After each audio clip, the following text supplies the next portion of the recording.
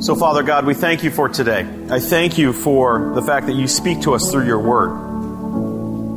And, Father, as we look at your power, Father, we give you all the praise, all the glory for the fact that you supply that power to us. Lord, thank you for speaking to us in your word. Pray that you speak to us this morning. Pray that you use my lips, use my heart. Speak through me, Father, and impress upon us the words and message that you want us to hear this morning. And that as we leave this place, that we won't just be hearers of the word, we will be doers of it as well. And I ask all this in the name of your Son, Jesus. Amen. Amen. You may be seated. Well, good morning, Christ Church. It's great to be here this morning. As Pastor Jamie alluded to, we are in the series, No Escaping God, and we're looking at Psalm 139.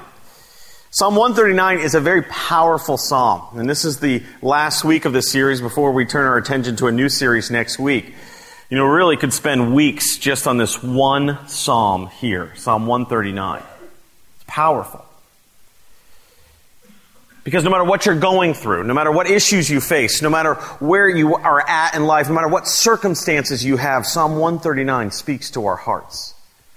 I was at a banquet last evening with my wife, and a gentleman from our church came up to me and was appreciative of this sermon series. Because no matter where you're at in life, Psalm 139 speaks to us, comforts us, guides us, gives us hope. It's a powerful psalm. He said he reads it often, not daily, but often. And my encouragement for you as we conclude our time with Psalm 139 is not to not forget about this psalm, to memorize it, to read it constantly, to impress it upon our hearts. He was actually telling me that there was a woman at work that was going through some tough times in life. She had just lost a son, going through some medical issues in her life. Also lost her husband as well, all within like 1 year's time. And what he did was he gave her a copy of Psalm 139 because it speaks volumes. And we've entitled this series, No Escaping God. Because as we look at God, we look at all the characteristics of God. The fact that He's all-knowing, all-present. And today we look at the fact that He's all-powerful. It's interesting when you look at that graphic, No Escaping God. That graphic comes from Michelle Bender, who does our graphics here at the church. Very talented.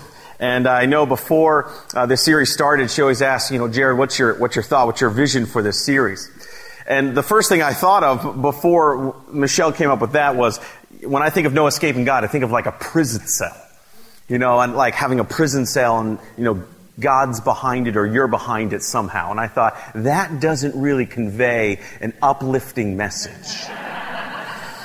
So I said, you know what? It's not about that. It's about the vastness. It's about the freedom. And so Michelle came up with this graphic. Why? Because once we give up our fight to flee from our relentless God, who is relentless, pursuing us, we understand that His intention isn't to harm us, isn't to make our life miserable, but to really bless us. See, in coming to know Him through these characteristics, which we've looked at, we really come to know ourselves. We really come to know ourselves through this. Since we can't escape God, church, since we can't escape Him, what is our response to that? What is our response? Our response is that we need to have inner purity. We need to have a holiness about us. That's the message of Psalm 139. It's easy. Many people do. Many pastors would look at Psalm 139 and they would split it into 3 sections and kind of end it. They would end it at verse 18. Before you get to the last part of that psalm. And it's very easy to look at these 3 independent characteristics of God without looking at the last stanza of Psalm 139. As you read it, I know some of you even got a little bit like queasy or ooh, wow, that's pretty tough language that David uses at the end of Psalm 139. And it's easy to break them out and separate them, but you have to understand, church, we can't understand Psalm 139 without understanding it as a whole context. Without understanding it as a whole context. Yes, we understand that there's 3 characteristics of God. And we can't escape him. But the idea here is that what do we do about that? What is our reaction? And my encouragement as we go through there is you're going to see is that our reaction, our response to no escaping God, is that we must commit to a life of holiness. So if you have your Bibles, I want to encourage you to turn there. We're in Psalm 139. It's in your service sheets, but I want to look back at the last 2 weeks quickly so you can understand the 4 stanzas because they flow one after another after another. 2 weeks ago, John Guest was up here and we talked about the first aspect is that I can't escape God's personal knowledge or His omniscience. I can't escape His personal knowledge of me. And as you look at Psalm 139, it's through there, all through the first few verses. If you have your Bibles, you search me, O Lord, know me. He knows our actions. It says, you know when I sit down and when I rise. You know my going out and coming in. You know when I lie down and get up. So He knows our actions. He also knows our words, doesn't He? It says in verse 4 of Psalm 139, before a word is on my tongue, Lord, you know it completely. He also knows each and every one of our thoughts. He says, when I sit down, when I rise, you perceive my thoughts from afar, it says in Psalm 139, verse 2. God knows us. And John talked about the idea that the most intimate relationship we can have here on earth is often with our spouses. To know. You know, the verb to know is used with Adam and Eve as an intimate relationship. And we go through life, and as many of us have been married for a long time, we're still finding out more things about our spouses, aren't we? It's always amazing as I talk to people that have married 40, 50 years, you're still finding out more about them. What's powerful is that God already knows everything about us, no matter how long we've lived with them. I found out something about my wife this week. That was amazing. Deb and I have been married for a number of years, and 15. And we got a note coming home from her school asking if we'd be open to having our son tested to see if he'd have some advancement opportunities. And I thought, well, that's terrific. An IQ test. I said, I've never had an IQ test. My wife said, oh, I've had one. And I said, you did? Well, what'd you get? Now, let me preface this by saying a normal IQ, okay? A normal IQ is between 90 and 109, okay? Average is 100, okay? Anything 109 to 119 is considered superior knowledge. Anything from 119 to 139 is advanced knowledge. Advanced superior knowledge. And anything over 139 is considered genius level or above. So I said, well, Deb, what'd you get? She said, oh, I got a 142. And I went, I married a genius. And immediately, a selfish arrogance came over me, and I went, a genius thought it would be beneficial for me to be married to her. And I could see on her face looking at me going, I didn't tell you that before because I don't think that I made the smartest decision when I married you. You can't even dress yourself in the morning. But I've known Deb 17 some years, even before we were married. And I finally find out this information. And it's powerful. What's amazing, though, is that God knows everything about us. We can live together with somebody for 50, 60, 70 years and maybe never know everything about them. As it says in Psalm 139, God knows everything about us already. Our words, our actions, our thoughts. Our thoughts. Therefore, as David said, where can I run and hide? You already know everything about me. You know, if you think of the Garden of Eden, think of Adam and Eve, who really were the two people that enjoyed open intimacy in front of God. They were naked, they weren't ashamed. Well, what happened when they sinned? What was the first thing they did? They hid. And they sewed fig leaves together to cover themselves because they were ashamed. But then what happens? God pursued them. He came after them. And what did He do? He had to slaughter an animal. Blood had to be shed so that He could use that skin from that animal to cover them. What a great object lesson for us. That nothing was ever going to separate us from him. The fact that we sin and he's holy, he can't be around sin. So what does he do? He sacrifices.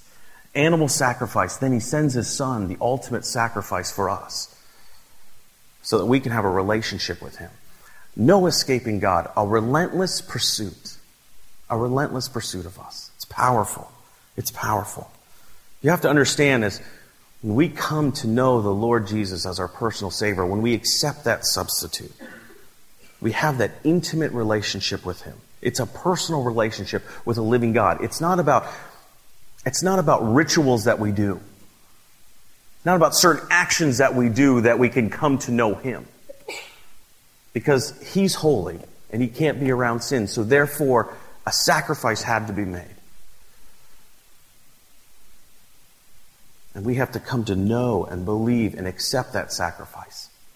Confess our sins to him. He is faithful and just to forgive us and cleanse us from all unrighteousness.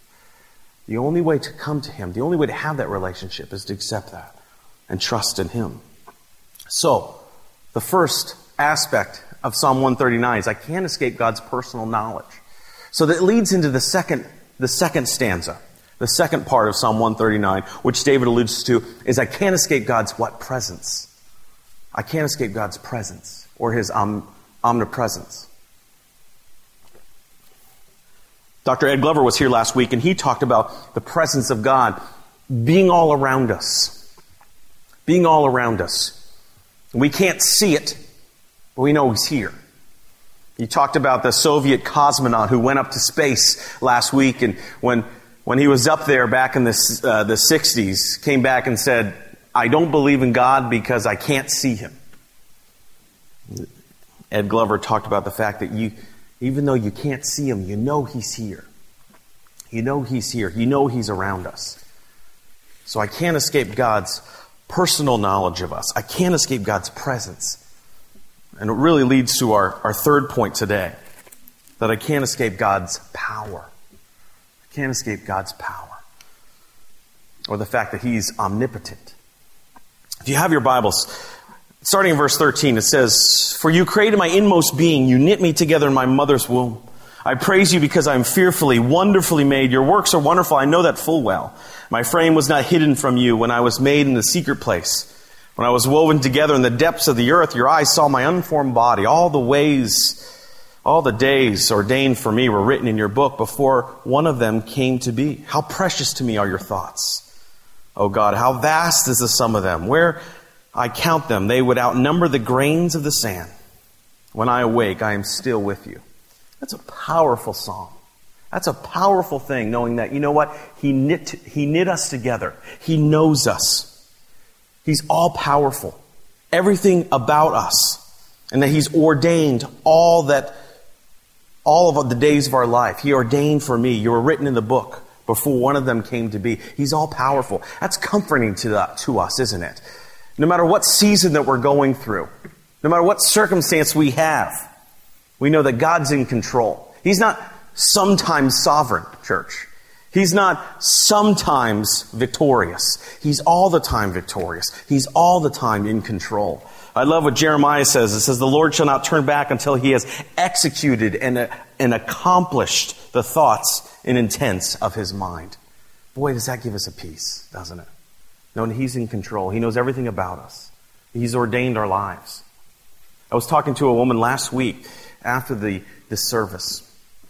And she had just gone through a tough loss of her job.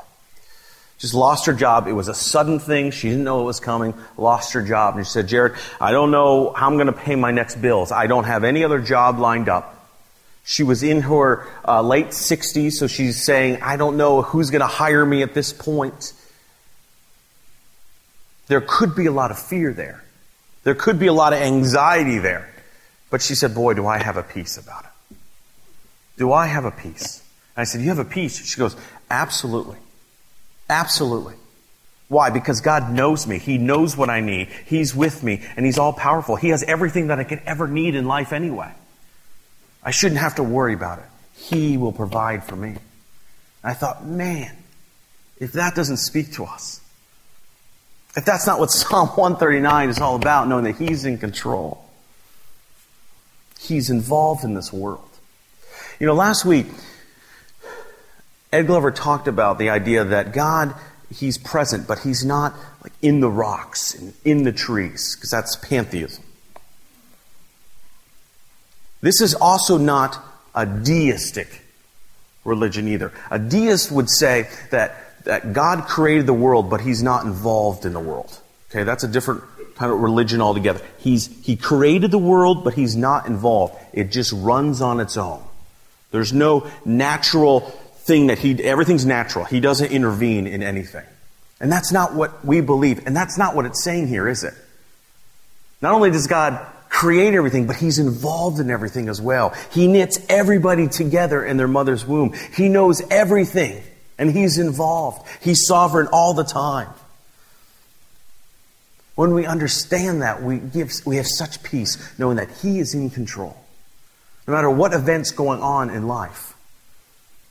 Even the smallest things take on such significance because we realize this is a trial that He's putting me through, and I'm going to come out stronger on the other end. When I met with that woman out in the Commons last week, she said, listen, this is just a trial. This is just a trial. My trust, my faith is growing because I know He's in control. He's in control because He made everything. And not only did He make everything, church, what's powerful is that He made it perfectly, didn't He? He made it perfectly. You look at verse 13. It says, for You created my inmost being. You knit me together in my mother's womb. My frame was not hidden from You. When I was made in the secret place, when I was woven together in the depths of the earth, Your eyes saw my unformed body. You know, one of the things I love here, and what's one of the passages we use when we talk about choose life here at Christ Church. We are very pro-life here at the church, and every January we focus on that. We focus that every child, every human being is perfect and has significance. This past week, I was blessed to be at our Young Lives banquet, ministry that we support here at the church. And it was powerful to see those young girls who decided not to have an abortion, but to choose life. It's a powerful ministry, and we want to support that because they recognize that child inside of them is something that God knit together. It's perfect. And God's got a plan for them. It's powerful to look through that. It's powerful to be there with them. A few weeks ago, we had there was a retreat for Rachel's Vineyard, which is for folks who have gone through an abortion, who are really struggling through that. Another ministry we support here at the church. It's wonderful that we as a church can support that. And we get that from this passage right here. God has everything in His hands, that He knit us together and that He made us perfectly. And then it says in verse 14, I praise You because I am fearfully, wonderfully made. Your works are wonderful. I know that full well. Fearfully there is another word for to cause astonishment and awe. We are held in awe. We are fearfully and wonderfully made. You wonder why He loves us so much. The same reason that an artist loves a painting, or that a boat maker loves the boat that he made. We are His workmanship. We are His craftsmanship. He loves us because He designed us. That's why Ephesians 2:10 says, for we are God's what? Masterpiece. He has created us anew in Christ Jesus so that we can do the good things that He has planned for us. We are God's masterpiece. You know, oftentimes we go through life, and many of us are struggling with, even now, with insecurities. With saying, you know what, I'm not designed a certain way, or I don't have the right training or right abilities. We are God's masterpiece. It's interesting that David wrote this. I wonder what was going through David's mind when he was going up to Goliath. Can you imagine if David was up against Goliath and going, you know what, I don't look like him, I don't stand like him, I can't fight like him, I'm not as big as him? Forget it. No. He goes against Goliath because he knows God's power is going to work through him. That God made him perfectly. He's not bigger, he's not stronger, but with God's power, he will be. So oftentimes we look at our own lives, our own deficiencies, and go, you know what, God can never use me. He can never use the gifts I've been given. He can never use me to influence my spouse, my family member, my child. He could never use me in my workplace or with my family. He could never use me in the church because I don't have the right abilities. I don't have the right gifts. I don't have the right education. Jared, I can't be up there and speak and do what you do. I cannot be effective because I don't have the right abilities to do so. And this is furthest from the truth. God saying, you're fearfully, wonderfully made. I've ordained the whole thing for you. And I'm going to use you. But oftentimes we kind of come up with excuses, don't we? Well, I don't have enough time, or I don't have the right abilities, or no, somebody else will talk to them. Not me, somebody else. And I always think of this when I think of Moses. I think of Moses. You remember the story of Moses in the Old Testament. Moses was a man who didn't have much going for him at the time. He was tending his father-in-law's sheep, not even his own sheep. So he was kind of in a job. He didn't probably have a whole lot of money because they weren't even his sheep. He was tending his father-in-law's sheep. Shepherd, which was a bit of an outcast then. He also claims that he was slow in speech. So what happens? He's out one day tending his father's sheep. He also kind of had a rough past because he had killed somebody. He'd killed somebody. So you got to be figuring that Moses is thinking, there's no way God could ever use me. What happens? He's out tending his father's sheep, and he sees what? The burning bush, right? Sees the burning bush. It says in Exodus 2, there was an angel of the Lord appeared to him in the flames of a fire from within a bush. Moses saw that the bush was on fire, but it didn't burn up. So you remember, this bush is on fire, it doesn't burn up. And out of the bush comes a voice to Moses and said, Moses, you're going to lead my people out of Egypt. I'm going to use you, Moses. And what does Moses say? He gives an excuse. Exodus 4:10. Moses said to the Lord, "Oh Lord, I have never been eloquent, neither in the past nor since you have spoken to your servant. I am slow in speech and tongue," says Moses. So God, I don't have the right abilities. I do not have the right gifts. I can never be used. I can't do this thing because I do not have the right abilities. Some of us sit here and go, I do not have the right education. I don't have the right abilities. I don't have the right job. I don't have enough money. I don't have a good career right now. I'm not in a good place. I don't have a good marriage. My family is falling apart. My kids have gone astray. God, you could never use me. I am not usable right now. What does the Lord say? He responds in verse 4:11. It says, the Lord said to him, who gave you this mouth? Who makes him deaf or mute? Who gives him sight or makes him blind? No matter what deficiencies you have, no matter what inabilities you think that you have, God made you. He formed you. And He can use you no matter what deficiencies, no matter what inabilities you think that you have. He says to Moses, I can use you. It's the power going through you that I can use you.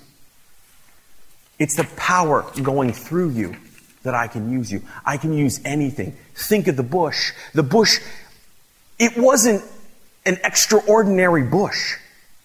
It was a normal, everyday bush that was on fire. The bush didn't burn up. There was nothing unique about the bush. The fire was unique on the bush. It was the power of God in the bush that made it remarkable. Any old bush would have done. God is looking for people that are burnable. People that say, you know what? God, I'm fearfully, I'm wonderfully made. The power that you can give me to be effective is awesome. I may not have the right abilities. I may not have the right gifts. I may not have the right experiences in life, but I know that I'm wonderfully made. And that you could use me. It's the power of God working through us. Power of God working through us. Ephesians 1:18, Paul says, I pray that the eyes of your heart may be enlightened in order that you may know the hope to which He has called you. The riches of His glorious inheritance in His holy people and the incomparably great power for those of us that believe. The power is the same as the mighty strength J.B. Phillips says, how tremendous is the power available to us, to those who believe in God. When we make firm our connection with God, His life and power, what? Flow through us. God's going to use you. The gifts that you have, the abilities you have, as insignificant as you think they are, God is going to use them. Why? Because His power makes things incredible. And because you're fearfully, you're wonderfully made, you're perfect already. That's what's powerful. So we understand from Psalm 139 that we can't escape. We can't escape His knowledge of us. We can't escape His presence. We can't escape His power. So what do we do about it? I once knew a preacher who would always end his sermons with, so what? So what? He wasn't trying to be irreverent, but he was trying to convey the idea of, so what? What do we do about this? What do we do about this understanding, these characteristics that we have of God? If I can't escape God's presence, if I can't escape God's personal knowledge, if I can't escape God's power, therefore, I must commit myself to holiness. I must commit to myself to holiness. The more we know about God, the more we understand more about ourselves. I must commit to holiness. Look at the last stanza. This is the fourth stanza, verses 19 through 24. It's powerful. There's some tough language in there as you look at that passage. Some tough language. It says, if only you, God, would slay the wicked. Away from me, you who are bloodthirsty. They speak you with evil intent. Your adversaries misuse your name. Do I not hate those who hate you, Lord, and abhor those who are rebellious against you? I have nothing but hatred for them. I count them as my enemies. Search me, God. Know my heart. Test me, and know my anxious thoughts. See if there's any offensive way in me. So David, after understanding God's perfect power, perfect presence, perfect knowledge of us, then goes into asking God to destroy the wicked. Because he sees the fact that God takes sin very seriously. Then he moves into a prayer. God, search me. Search me. If there's any ways about me, search me, test me. David wants to root it out. So we must commit to holiness. First thing, holiness means we live apart from the wicked. We live apart from the wicked. You know, when we look at that passage, I think we get a little uncomfortable because we think that we as Christians shouldn't hate anything. We should love everything. But Proverbs 8:13 says, the fear of the Lord is to hate evil. I hate pride. I hate arrogance, evil behavior, perversive speech. We can't love God properly and be complacent about sin.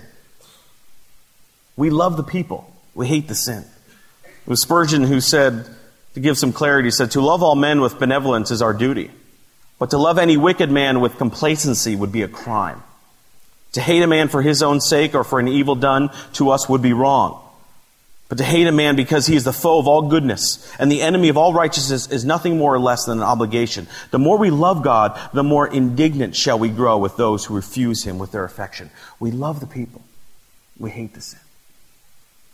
Holiness means we live apart from them. We still love them, but we're not going to be drawn into their wickedness, into their sin, into their lifestyle. We reach out to them with the message of Jesus Christ. So we must commit to holiness. It means living apart from the wicked, but it also means living openly before God, doesn't it? David says that prayer, and then he moves right into saying, God, search me, test me, know me. In coming to know God, we come to know ourselves. Holiness means living openly before God. 1 Peter 1:14 says, as obedient children, do not conform to the evil desires you had when you lived in ignorance. But just as He who has called you is holy, so holy in all you do. For it is written, be holy, for what? I am holy. I am holy. Our response is a life of holiness. Life of holiness. Search me, try me, be holy, for I am holy. I love John the Baptist in the Bible. John the Baptist was the one who preceded Jesus, who kind of led the way for him. And John the Baptist was kind of a rough guy, wasn't he? It says that he wore clothes of camel's hair and ate locusts and wild honey. I can imagine him being this tough guy, this rough man. Probably didn't have a whole lot of friends. His face probably wasn't clean shaven. Kind of a rough looking guy. He had hundreds of converts. Why? How do you explain it? It wasn't his charisma. It wasn't his money. It wasn't his position. It wasn't even the unique abilities that he had. What did he have? One word: holiness. Holiness. Try to live a righteous life. Some of us are so filled with anger, envy, hate, pride, obsessed with money, obsessed with women, addictions going on. We need to live differently. Why? Because we can't escape God. He knows us personally. He's with us. And we're seeking His power to move through us. Be holy, for I am holy. So first, we must constantly expose our inner life to God. Verse 23 says, search me, test me, it says. Search me and test me. David's asking God to search me. Search the inner parts of my life. Whatever those things are, you already know them. Search me. Let me root it out so I can live a holy life. That's why we have a time of prayer here every Sunday. Confessing our sins. Root it out of us, God, so we can live a holy life. Secondly, we constantly yield our whole lives to God. Verse 24 says, lead me. Not only test me, not only root it out. If I want to live a holy life, I got to root it out. But you also have to lead me, God. I need to seek your face everywhere I go. I need to look for opportunities where your power can flow through me so that I can be effective with the gifts and abilities you've given me, because I'm fearfully and wonderfully made. John Calvin wrote, it's certain that a man never achieves a clear knowledge of himself unless he has first looked upon God's face, and then descends from contemplating Him to scrutinize himself. That's what David's saying here. Look upon God. He knows you. He's with you everywhere you go. He has you wondrously created and sovereignly ordained the days of your life. So therefore, our response is to scrutinize ourselves by inviting God to search our hearts. Search our hearts, our thoughts, our feelings, and yield yourself to obedience in all ways. In coming to know Him, we come to know ourselves, church. As we look at Psalm 139, in coming to understand His characteristics, we come to know ourselves. Because I can't escape God's knowledge. I can't escape His presence. I can't escape His power. Therefore, I must commit to holiness. I must commit to living a righteous life. Let's pray. Well, God, we thank you for today. I thank you for the fact that we are fearfully, wonderfully made. Father, that You've knit us together so uniquely. I give you praise for that, Father. Father, I thank you for using us. Father, I pray that you do impress upon us how you can use us in our workplaces, in our family life, in our marriages, in our businesses. Father, use us mightily. Help us to not feel any inadequacies, any deficiencies. Help us not use that as an excuse, because we know that we are fearfully, wonderfully made. And Father, I thank you for this series, for teaching us through this series that you know everything about us. You pursue us. You're all around us. That you're sovereign in all ways. So Father, thank you for pursuing us. Help those of us who are still trying to run and hide to give up the fight. Come to know you. Have a relationship with you, Father. And in doing so, Father, that we commit to living a righteous life, a life of holiness. Not because we have to, but because we want to and need to. I thank you for today. I ask that you be with us in the days ahead, and I ask all this in the name of your Son, Jesus. Amen.